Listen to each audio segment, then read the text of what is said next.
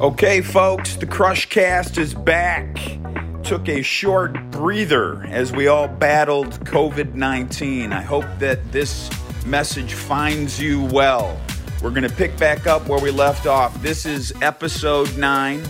It was taped last year, 2019, at the Old Guard meeting, and it features David Rispler. Stay safe, folks. We're going to get through it. With David Rispler at the Old Guard meeting, where in just a few hours he's going to get honored as the National Honor Agent. But let's go back. Let's go back to 1986. I was probably just look, my story is potentially even a little bit different. I graduated May 1st from college and started 2 weeks later in the business. Okay, so I just was so motivated and wanted to get started in business and develop and create an opportunity that it was just all cold calling from day one. In the beginning, thinking this is going to be easy, then all of a sudden you're like, wow, this is not that easy. But what attracted, now I know your father started with our firm and was here for years. So was this always a foregone conclusion that this is what you were going to do? Or no, look, my father, retired now, never wanted me to go into the sales force. Just knew it was one of the hardest jobs in the Equitable, and never had any conversation relevant to it. I interviewed for a marketing position at that point with Bob Jones, and at that point was with Bob Jones, never forget, 787 7th Avenue, corner office. And after 15 minutes, Bob said, look, let's walk over to your dad. You're going to go into the sale and be a sales agent. You're going to be dynamite. And that was it. So you're 15 minutes into an interview with Bob Jones. You're there for a marketing role. And after 15 minutes, he's like, all right, look, you're going to be an advisor. And he walks you down to go see your dad to tell him? Exactly. And that was it. And then at that point, the following week, I'll never forget. Even before I started, I went to the agency and I started making cold calls to mortgage leads, trying to sell low-cost term insurance to protect the mortgage. And from, I guess, good or bad, I made probably 10 calls and I made my first appointment. Was that hard? I'm hearing this, like the speed with which you moved. Was this a challenge for you, or were you super coachable? What was your mental makeup? You know what? I just wanted to succeed, meaning everything I did in my life was work. I loved to work. I loved the satisfaction of independence. Scholastically, I always did fine in school, but I wanted to get out in the real world and prove myself, and I was never afraid to work or get dirty with anything. You're an effort player. Yes. Meaning, look, I was the type of guy that I would mow I used to mow 25 lawns a week. My friends would be going to the beach and I would be mowing their parents' lawns. So I was just super motivated. So this was the first time in my life that it was all about me. The world was there, and I felt like I could control my opportunities and my destiny, and whatever it took to succeed, I was going to do it. Well, that formula sure works. So that's partially mindset and partially work ethic. When did it start clicking for you? Do you know what? I'm going to tell you this. I don't know if anything ever clicks. You know what? Meaning, I would tell you this. My business grew. It's like building a home. You build a solid foundation, and my business really just grew every year very small, and it just became more secure and more secure. I worked harder to develop it, that this business could not fluctuate or change. So I don't think, like even today, I would tell you, is it easy?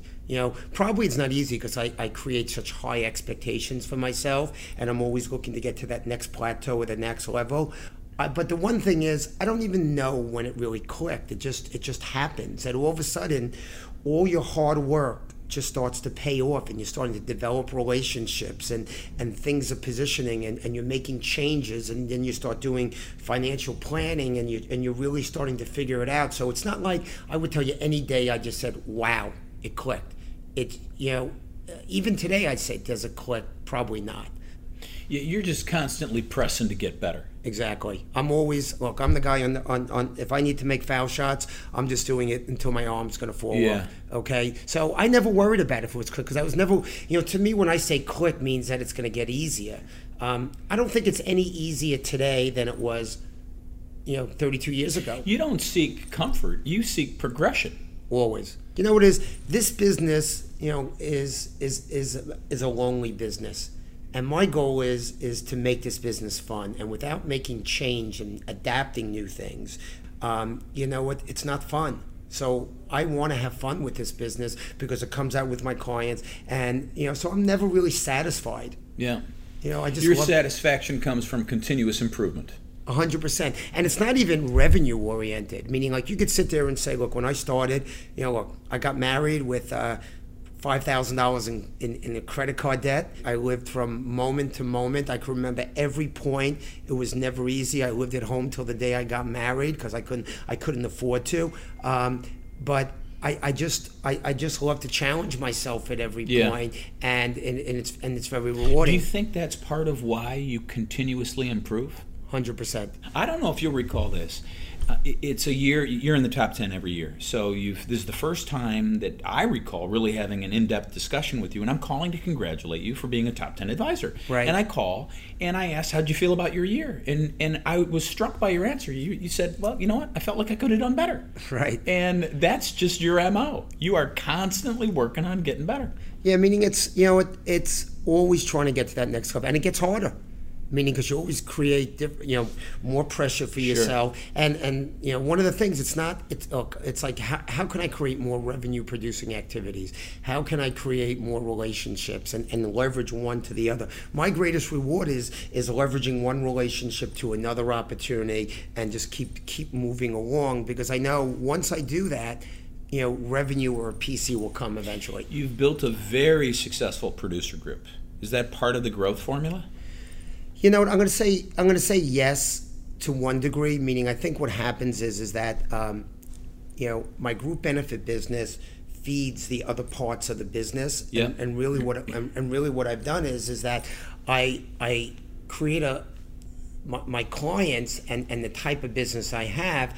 I really bring in opportunities that other people can work also. So for my asset management business, I'll bring the assets in, but I correlate teams, other people in my producer group that can manage it, so I can be out doing what I want to do, developing relationships. You're very on purpose then about client acquisition and making sure that you're solving multiple problems. 100%.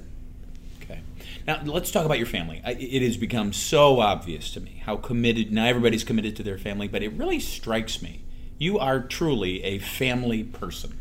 How do you do it? Like, how do you have this growing business, this thriving producer group, and all of these business obligations, yet you have such a continuous commitment and ongoing time with your family? Look, the one thing that's great about the business, you can control your own schedule. And you can position yourself and manage yourself to be at every opportunity. And, part of the reward of working hard and doing well is having the opportunity to be with your family. So being very focused. Look, the last thought of my day is, something relevant to my children. Like at night is something that one of my children do, and the first thought in the morning when I wake up is a smile of thinking about my family. So, is my family my motivating factor? Look, I think I'm my motivating factor, but I love being involved in every part of my family at every point, and this is one great business that allows you to do it. Is that a purposeful habit? So that sounds like gratitude. And that sounds like you're grounding yourself in the morning and in the evening with purposeful focus on your family. Yes. Is that a purposeful habit, or did that just arrive? Like, how did you get there? And look, I think part of it is looking at my own father. My father was very committed to the family, but I think in that time period, our fathers did not have the type of flexibility like we did. So all of a sudden, I think from, being raised the proper way, how important family is, and your brothers and everybody else, just kept off. But also, look, your whole purpose in life is your family.